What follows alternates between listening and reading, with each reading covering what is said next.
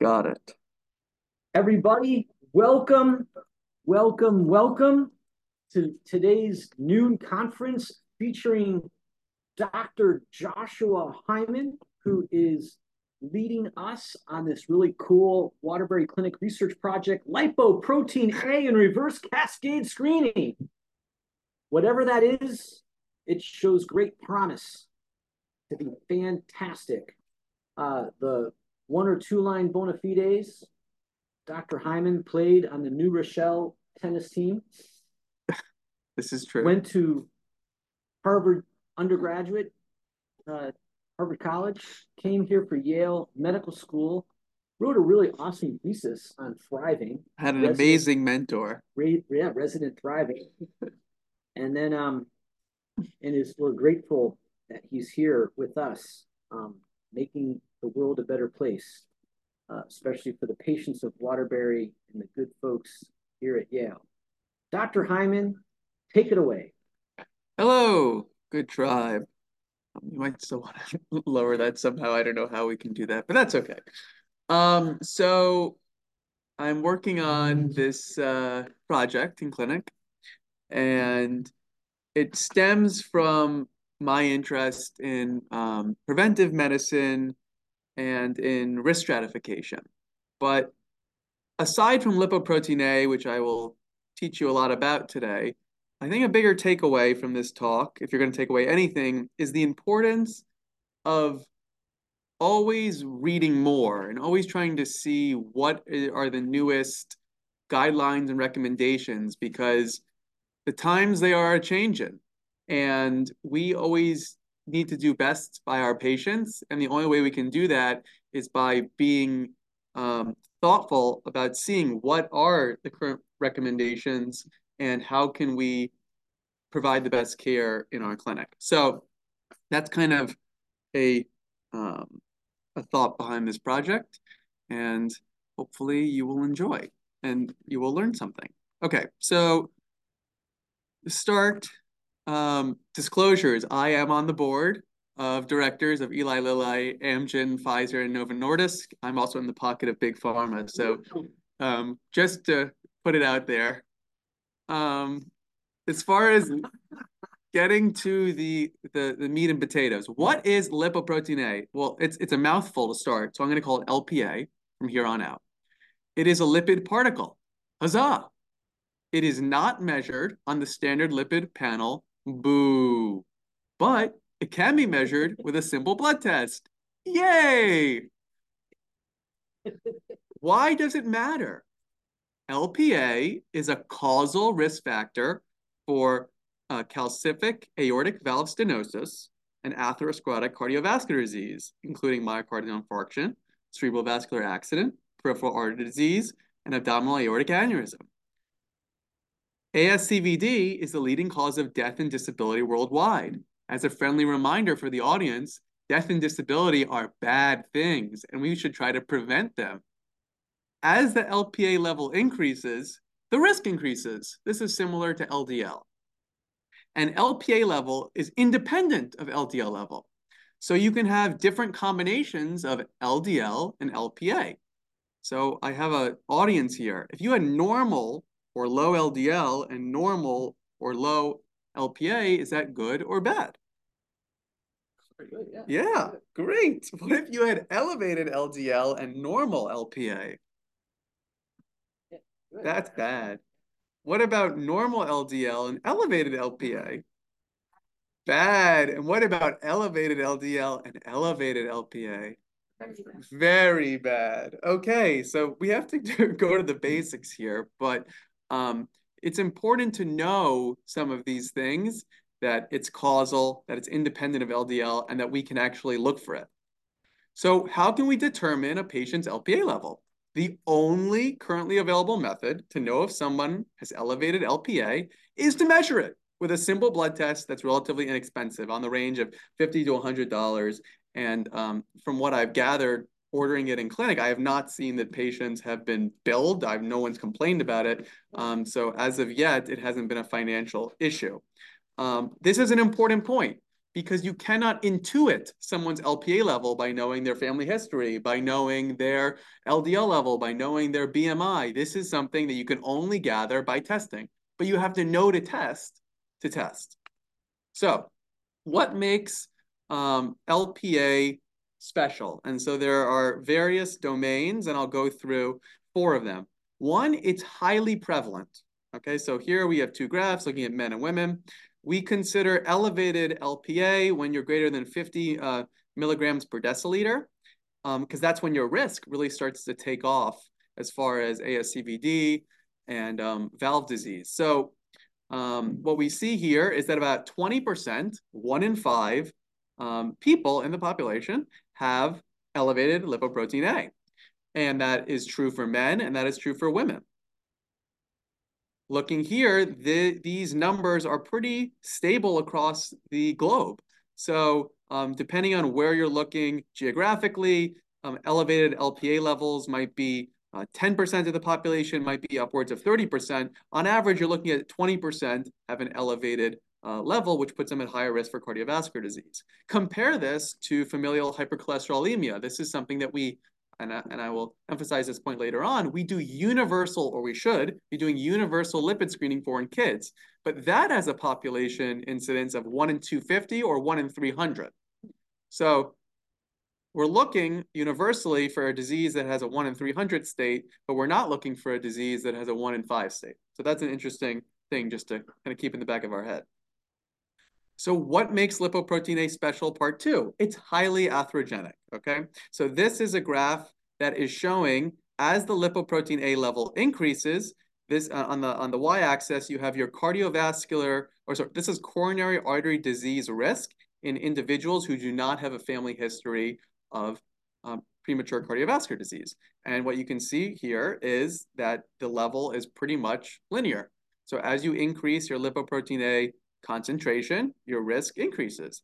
And it doesn't really plateau at levels that we've been testing for thus far. So some other data here. This is another piece of evidence showing that they have these different buckets of lipoprotein A levels. And as you see, the purple bucket, which is the highest, greater than 93 mg per deciliter, you have the highest risk of stroke in women, men, non-smokers, smokers, younger adults, older adults. So across demographics, this atherogenicity holds true. And I like to draw your attention here to the red boxes. There's a lot of words here, but this is showing lipoprotein A levels when you go to the greater than 99th percentile as compared to the less than 50th percentile levels. Your risk of peripheral artery disease, abdominal aortic aneurysm, and major adverse limb events, including losing a limb entirely, goes up 2 to 3-fold. And what they found is for looking at older patients who smoke, if you are in the higher levels of lipoprotein A, so greater than 143 mg per deciliter in this study, your risk of peripheral artery disease was 2 to 3 times higher in men and women than for people who had lower levels. So once again, it's causal, independent, and highly atherogenic. Even more evidence, and I'll just draw your attention once again to the red box, and I'll just read this verbatim. In most people, this is comparing the atherogenicity of LDL as compared to LPA. So in most people, LDL particles are much more abundant than LPA, and they carry the greatest proportion of overall risk. However, on a per particle basis, meaning if you look at for every 1 particle of LDL compared to 1 particle of lipoprotein A, LPA is 6 times more atherogenic. Okay. And one last data point here. If you compare people and their risk of heart attack, and you look at folks who are genetically diagnosed with familial hypercholesterolemia, the equivalent risk of heart attack is seen in patients with a lipoprotein A level of 180 mg per deciliter or higher. So in a population that's greater than 50 in 1 in 5 people, you're going to see a substantial fraction of the general population is going to be at an equivalent risk of heart attack as someone with familial hypercholesterolemia. But we need to test for it. We need to know that. So how does it actually cause these issues? It's two main cascades, thrombosis and atherosclerosis. There's this nice image here, but lipoprotein A is a very nasty agent that works through different mechanisms to cause the problems that we're trying to prevent and avoid in our patients. What's another factor that makes LPA unique or special? It's highly stable. So they've done studies where they've done follow-up measurement of someone's LPA measurements over time. And what they've seen is that, as you can see on this graph, 85% of those measurements, there's no difference between the measurements. 10% are slightly higher and 5% are slightly lower. And the absolute change was about 25. But importantly, despite the fact that 10% were higher and 5% were lower over time, there was no association with your risk being different. So statistically, what we're looking for is what your level is at stays roughly the same over time. And even if it were to fluctuate slightly, that doesn't actually modify your risk. And this, I actually think, is the most shocking fact about LPA when I learned about it, is that the levels do not change significantly after 5 years of age. So that means a 7-year-old who has an elevated lipoprotein A is going to have that for the next 70, 80 years of their life. And we can detect that at 7 years old. And this enables a fascinating aspect of LPA testing. It's one and done. Unlike lipid panels, A1C, blood pressure, weight, which we have to do either at every visit, every 3 months, once a year, what have you. This is a test you do once in a patient's life after they're 5 years old, and you have information about their risk. And finally, what makes it so special, it's highly heritable. It's greater than 90% heritable, and lifestyle modification plays almost no role. You can't exercise your way out of elevated lipoprotein A. You can't diet your way out of it. This is because it's an autosomal codominant inheritance pattern. And here are some money quotes. LPA is more heritable than hypertension, diabetes, and obesity, which we know have a high concordance between parents and kids. And lipoprotein A is the lipoprotein with the strongest genetic control, more than LDL, more than HDL, more than triglycerides. Okay. What you're saying is that LPA is a like risk prognosticator, not a target for therapy.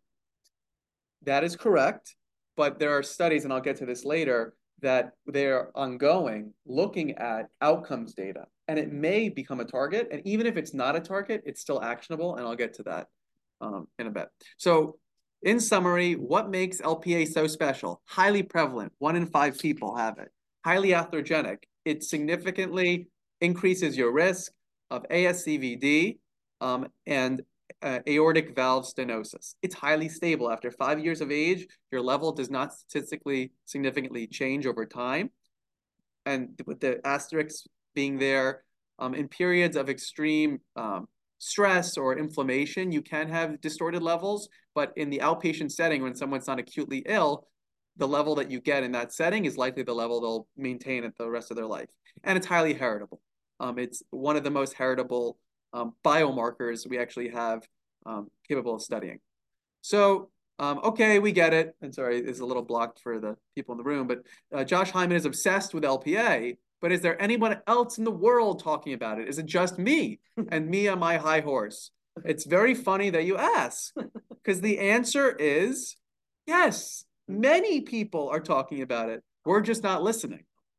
Who's talking about it? What are they saying? Okay, and I'm going to go in descending order of chronology. In 2022, not too long ago, folks, the European Atherosclerosis Society recommended one-time universal LPA testing in adults. Our friendly neighbors to the north, the Canadian Cardiovascular Society, in 2021, likewise recommended one-time universal LPA testing in a person's life. I'll highlight the word person there. And I scrounged through their guideline. They did not say adult, they said person. The American Heart Association in 2021, likewise, they had a scientific statement which said LPA testing could inform clinical decision-making, and it can be used as a risk-enhancing factor. Meaning if you think someone's at moderate risk of cardiovascular disease, and then you come to find that their LPA is elevated, you might actually consider them at high or very high risk, depending on the level. The National Lipid Association in 2019 said that it is reasonable to test for LPA as for cardiovascular risk refinement in adults at intermediate or high ASCVD risk. So that's a 10-year risk of at 5% or more, which applies to many of our patients. And the European Society of Cardiology in 2019 also mentioned that it can help identify patients who have a high lifetime risk of cardiovascular disease. Okay, we get it. Testing for LPA in adults might be reasonable, but are there any FDA-approved medications to treat it? And this is Jake's question. So no, there are no FDA-approved medications as of yet. But with that being said, there are promising pharmacotherapies that are currently in development that show safety and efficacy for LPA lowering. This is from the American Heart Association 2023 conference, so only a few months ago. This is just one agent, a small interfering RNA, randomized clinical trial that showed significant LPA lowering on the order of 90–95%. And there are a few other mechanisms. So there's some antisense oligonucleotides that they're investigating, other small interfering RNAs. We actually have agents that are currently available. They're not FDA approved for LPA lowering specifically, but PCSK9 inhibitors and lipid apheresis both have been shown to lower LPA levels, but there have not been studies looking at those particular mechanisms as far as outcomes. But we know that we can lower LPA, and we know that it can be done safely. We don't yet have the data about outcomes. Can I ask about, can we go back to that? Does anyone know anything about like the small interfering RNA technology or antisense oligonucleotide? Does anyone know about any of this stuff? I know, like, in general, what they do, but not about these specific. I mean, it's sort of, it looks like it just binds to the DNA and then it gums up the transcription of the protein. Yeah, that's cool. Right? That's above my pay grade. But yeah, it's cool stuff. Awesome. So I kind of already spoiled this. Do we have outcomes data? Like a vaccine. I mean, that's basically was kind of like COVID. And the thing about, so just going to this one from November 2023, this was a one-time injection, and this was a year later. So it's not like, oh, a daily pill or a weekly injection that we see, or twice a month. This was one injection over the course of a year. So sorry, it's saying the change in your, a little bit. This is pretty awesome. The change in your LPA concentration over time, you see it's about a year. So from the initial visit, it's a single dose, and these are the dosing milligrams. Yes. So if you got 608 milligrams, you could see almost 100% drop, 90% drop. Yes. They have you like side effects? This was I didn't go through the intricacies of this particular study, but in general, I can say that these have been very well tolerated and safe medications. You said there's only like a one time. Yeah. So they don't know yet. This might be something that you redose yearly, where they're in the process of figuring out the pharmacokinetics and whatevers.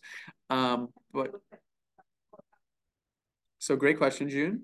I mean, this is the coolest thing. Can you imagine being a patient being like, oh, I got my flu shot, which is like, I got my, like COVID, which is an RNA vaccine that. Don't tell them that. And I know, right? And then I gotta get my cholesterol shot. Don't tell them anything about gene modification. Let's not use the word vaccine. It's not gene modification. I know. I know you know that, yeah. Okay, so to June's question and to Jake's earlier question, do we have outcomes data showing that lowering LPA levels actually lowers risk? And the answer is no, we don't have that. So there's a question. Is LPA more like LDL or is it more like HDL? What do I mean by that? So higher LDL, as we know, is associated with higher risk. And lowering LDL critically leads to lower risk. But this is not the case in HDL. We know that lower HDL is associated with higher risk. But studies have conclusively shown at this point that therapies that raise HDL do not lower your risk. So we don't know yet if lipoprotein A is just something that says you have this risk and we can target it and lower your risk? Or is it just something that you have a risk and there's not much that we can specifically do about your LPA guided risk? We're not sure yet, but we're going to have some answers relatively soon in the next few years. Outcome trials, multiple of them, I believe, are underway. And this is just one of them that is still recruiting patients, looking at cardiovascular outcomes with LPA lowering. So would you say if your LPA is elevated and you're a patient that, based on your lipid panel, is like moderate risk, but your LPA being elevated is more of a higher risk? Yep. Would that, you think in the future, like they'll not only have you on statin, but like some injectables too? So like PCSK9? Right. Well, absolutely. If you felt like somebody, and there's more and more evidence that PCSK9s are, it's a whole nother topic, but yes, you can certainly think about that, or adding Zetia or adding bempedoic acid. There are so many tools in our arsenal that for logistical reasons are often hard to access, but they are there, and we ought to consider those types of escalation of therapy. Okay. Even if you never were able to express LPA, and even if you know it's beneficial, the fact that it increases your risk is still actionable. Why is June spoiling my entire presentation? Maybe it's someone like people were talking about this over the dinner table. Oh no, yes, she's totally right. So perfectly timed. While we await these FDA approved medications, is there anything we can do in the meantime? Very good question. The answer is yes. Yes, there is. So the evidence is clear. We can attenuate the additional ASCVD risk associated with elevated LPA by targeting modifiable risk factors: LDL, blood pressure, A1C, BMI. The tried and true works here as well. So we just see in this lovely graph that folks who have the highest levels of LPA, those are the red boxes, you can lower your risk of cardiovascular disease as you lower your number of risk factors. You treat their hypertension, you treat their obesity, if you treat their diabetes, if you do all the things we should be doing, you can lower their risk. Okay. I want to make a few analogies here because there might be, well, is it like this? Is it like that? Testing for LPA is not analogous to testing for something like Huntington's. Huntington's disease, as we know, a horrible, lethal genetic condition, autosomal dominant. If you have the gene, you are, at this time, we don't have therapies to treat it. You're in a bad place. And so you basically get this risk information, but there's nothing we can do about it. You just have to sit with that and eventually succumb to the illness. And LPA is not like that. There are things, as I just mentioned, we can do to lower your risk. Is this analogous to BRCA testing? So in BRCA testing, there are things that we can do. If you have a family history of breast cancer, or if you test positive for the BRCA mutation, there are therapies we can do. You can have a prophylactic double mastectomy. You can have an oophorectomy. These are very radical interventions to prevent risk and to improve someone's morbidity and mortality. LPA is not like that. We don't need to do radical surgeries to lower somebody's risk. We need to do all the things that we should be doing in clinic already, but maybe putting more oomph behind our step, really trying to get the LTL to goal and not letting it be good enough. And one of my mantras, and June has heard this many times, good enough is not good enough. If there's a target for some biometrical point, BMI, A1C, we must strive to achieve that and not be slightly above it, not be moderately above it. We owe it to our patients to actually try to achieve the guideline-directed goals that they should be at for their risk reduction. What is LPA testing analogous to then? It's like testing for someone, it's like asking a patient, do you have a family history of premature cardiovascular disease? We know that patients with a premature history of cardiovascular disease are at higher risk of themselves having cardiovascular disease. I can't change the fact that the patient in front of me's father had a heart attack at 43, right? I can't unwind that clock, but I now know something about them that's actionable, about treating their blood pressure, treating their weight, treating their diabetes, treating their LDL. And in fact, studies have shown both LPA and family history together can help us risk stratify patients, and they have additive benefit. So they did this study if you take into account someone's LPA level and their family history of coronary heart disease, together they actually improve your risk discrimination compared to just using one of those metrics alone. So we should be, in the same way that we should ask all of our patients when we're doing an ASCVD risk calculation about family history, we should be taking lipoprotein A measurements. It'll help us refine our risk. Okay, we get it. We should target modifiable risk factors in patients with elevated LPA. But are there any practical tools we can use other than this kind of like big picture, philosophical stuff of treating risk factors to integrate LPA into our clinical practice today? Yes, there are. So there's this wonderful website put out by the European Atherosclerosis Society called lpaclinicalguidance.com. And what you do is similar to the ASCVD calculator, you put in the various metrics, and then they have a box for LPA. And it shows you in a very clear and concise manner, how does having an elevated lipoprotein A level affect your risk? So here, this person under the normal ASCVD risk calculator would be at 21%, which is already high risk for a 10-year risk of a heart attack or stroke. But if we include an LPA level of 150, you've more than doubled their risk. This person is an extreme risk of cardiovascular disease, but we wouldn't know that if we didn't check. Now, another great thing about this website is that it's very concrete about what you can do to offset that risk. So it's hard, it might be hard to see because the text is a little bit low, but what you can do at the bottom here, and I'll just show the people, it'll say, how much should I lower my blood pressure or my LDL? And this is a sliding scale. And that can show you what you can do to your risk. So this was the person's risk with the LPA measurement. This is without LPA. And this is with risk factor modification. So if we lower our LDL by 1, I forget, whatever the European conversion of LDL, obviously this is not like the American version, but if you lower it by that amount and you lower your systolic blood pressure by 10, we have now taken our overall risk from 44.5% to 26.4%. We've almost completely offset the risk of your elevated LPA by doing blood pressure and LDL. And you don't need to guesstimate. These things, these data points can tell us precisely what we should be targeting. Okay, it also can be used today as a modified ASCVD risk calculation. You do the exact same ASCVD, American College of Cardiology 10-year risk calculator, and there's this lovely equation that they've had studies showing that it has prognostic benefit for. So I'm not going to read the whole level, but it involves doing some multiplication and other things that we can do with basic arithmetic here. And what the example they give is if a patient has a 10-year risk, but an LPA level of 250, if you put in the numbers and click equals, you get an elevated risk to actually 16.9%. That would have been something that we would have missed if we didn't take LPA into account. And this is another possibility to think about, and I had this chat with Dr. Doolittle before during a prior clinic session, but about prescribing aspirin. So as we all know, recently the United States Preventive Task Force came out and basically weakened the recommendation for aspirin in primary prevention, that it really is, ought to be a much more shared decision-making in our young adult or middle-aged adult population, and we really should stay away from it in our older adult population because of the risk of bleeds.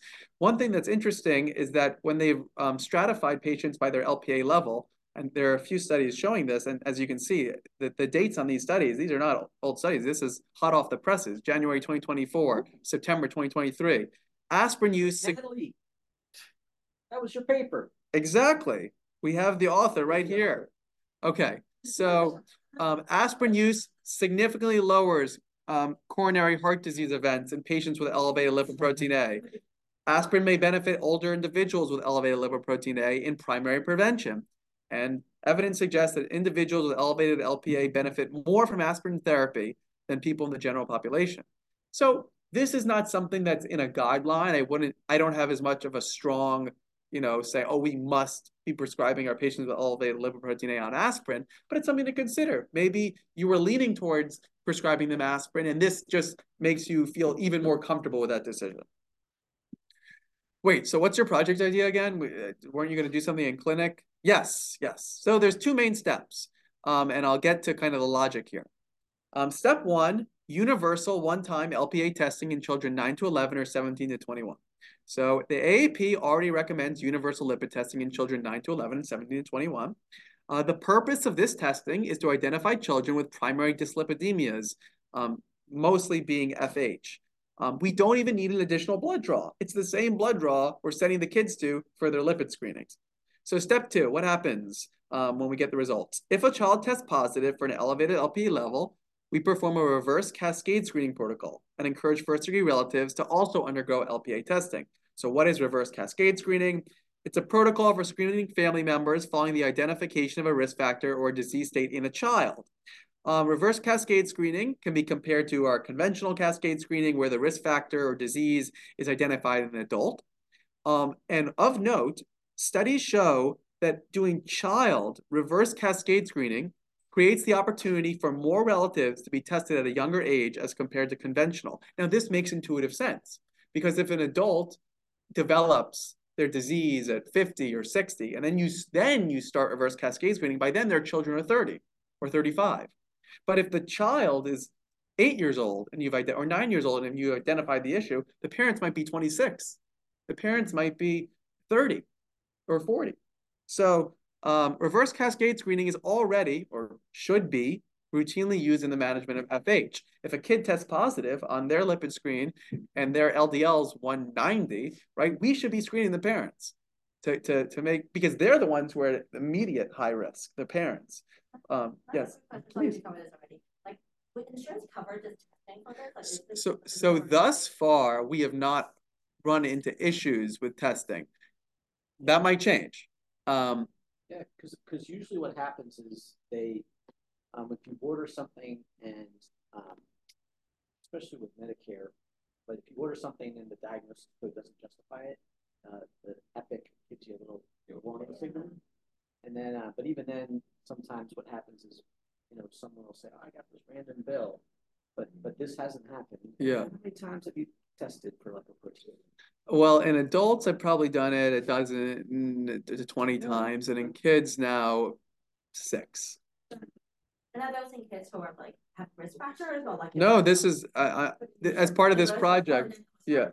So how does, and Teresa had a question from, sorry, about 20 minutes ago, I missed this. How does this change my counseling with patients if I know they are high risk and I can't influence their risk with lifestyle changes? So just, and I apologize, Teresa, if this answer was already provided in kind of my other slides from before, but basically in that case, that's where you have to, it's not just about lifestyle, it's about targeting the things that we know can lower their risk and can attenuate their risk, namely blood pressure, BMI, cholesterol, and diabetes. Okay, so let's move on here. Oh my goodness. Is blowing up. Yes, perfect. The chat is blowing up, indeed. Okay, how will this project work in practice? So this is going to be my burden to bear each week, and because I don't want to put a burden on you. Okay, so that's important to me. So each week before clinic, Josh Hyman and accomplices, if people are interested, will look at the upcoming schedule for clinic. If any appointment with a resident schedule for a pediatric patient aged 9 to 11 or 17 to 21, Josh Hyman, myself, will log into the patient's chart and penned in order for LPA panel and for LPA and a lipid panel. Okay, you guys are the clinicians. You can decide. Do you want to do that or not? Maybe they don't want a blood draw. Maybe it's not the right time. You use your clinical judgment, but I'm trying to make it easy, a little nudge as they do in behavioral psychology, pending an order to consider the place. And all the residents actually seeing the patients need to do is sign the order. Okay, I'm going to do the follow-up. That's going to be another important thing too. So residents are not obligated to participate. Their assistance would obviously be greatly appreciated. I'll just collect more data more quickly if more people do this. Yeah.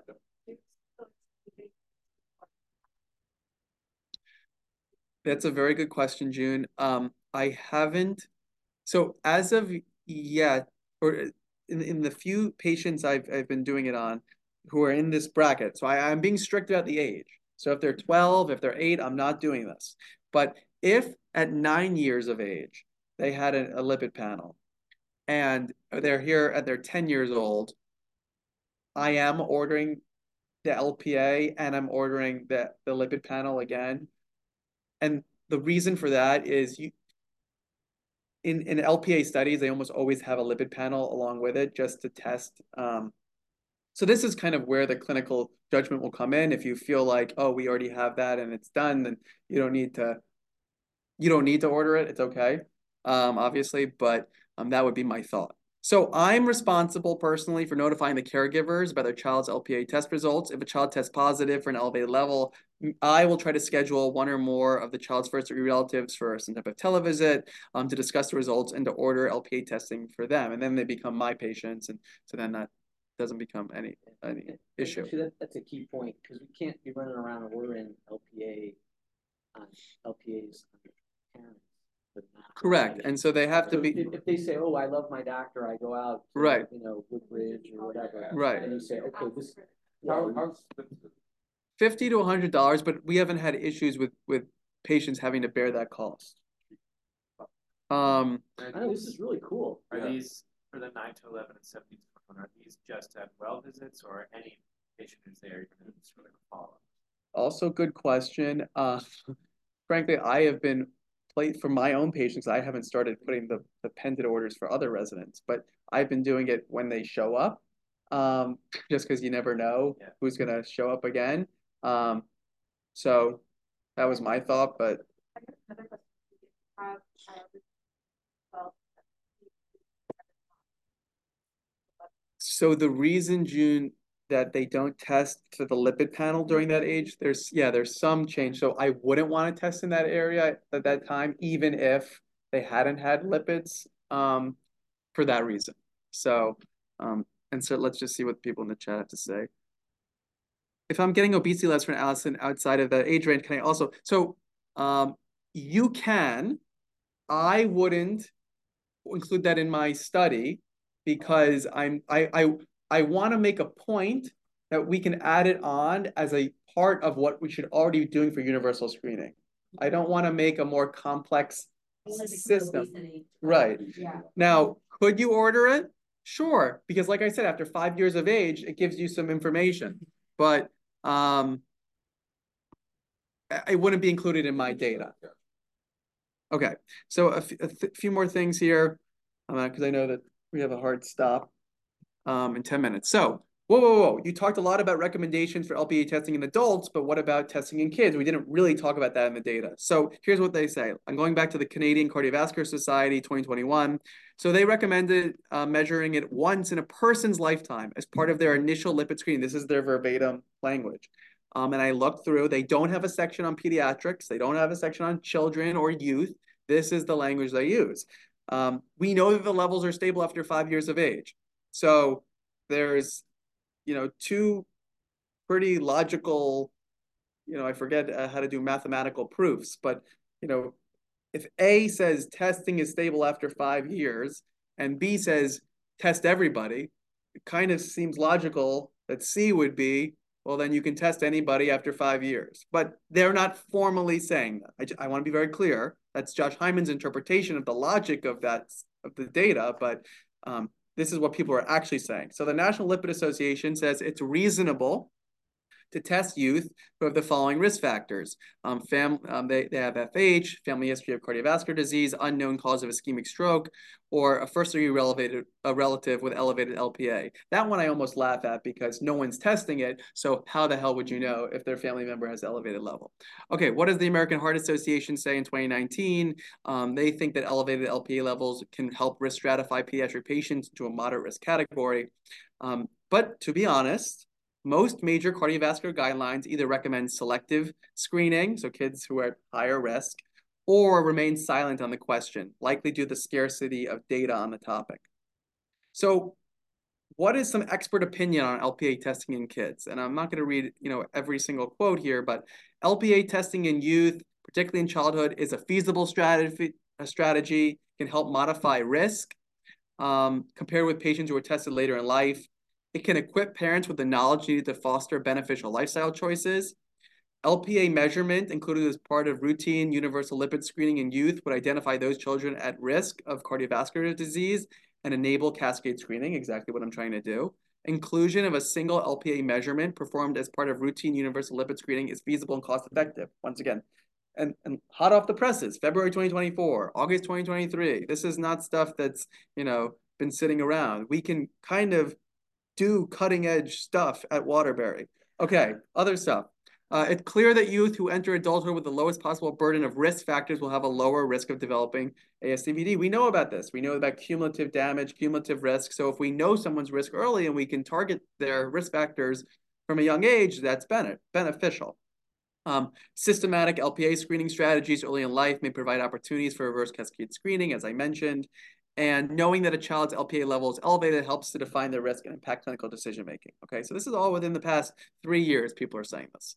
So in summary, elevated LPA levels are a causal risk factor for ASCVD.